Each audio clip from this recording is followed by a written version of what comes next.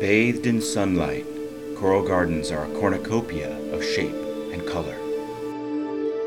Now let us remove that sunlight and observe through a different set of light and lens.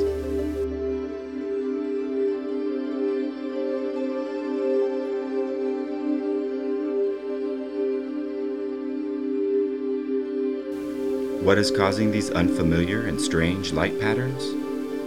Fluorescence. Fluorescence has turned our seascape into a series of glowing green, yellow, and red forms.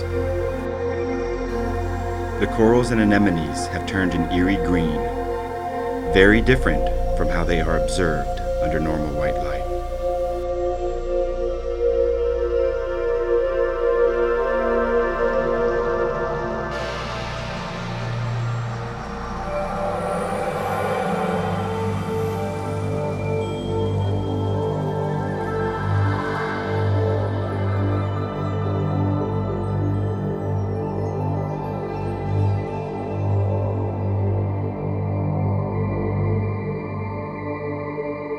Fluorescence is the name given to the absorption of light at one wavelength and its re-emission at another wavelength.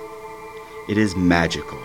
Point one light at a subject and a totally different light returns.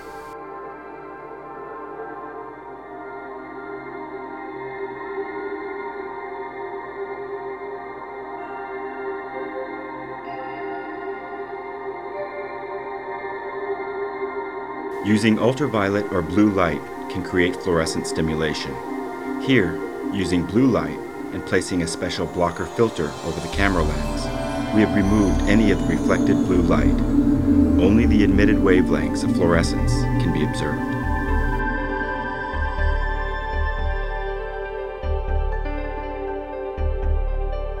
While both bioluminescence and fluorescence are both forms of luminescence, they are very different. With bioluminescence, everything needed to glow is contained within the subject, such as the glow made from disturbing flagellates while swimming. We see examples of daylight fluorescence when we observe a red or bright orange coral at depths greater than 60 feet, where these colors should already have been absorbed and would normally appear blue at these depths.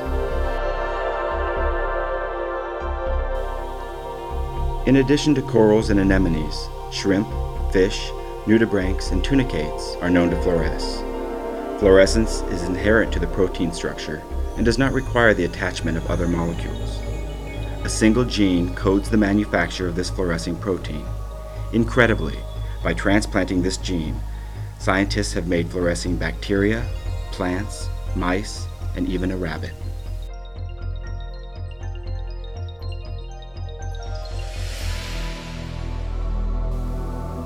How fascinating this feeding anemone appears while observing its fluorescence. Its tentacles are speckled with dots of light that do not materialize under normal light.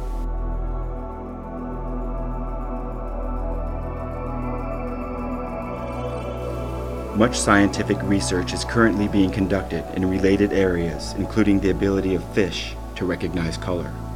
Soon, we may have the answer to not only what is fluorescence, but why.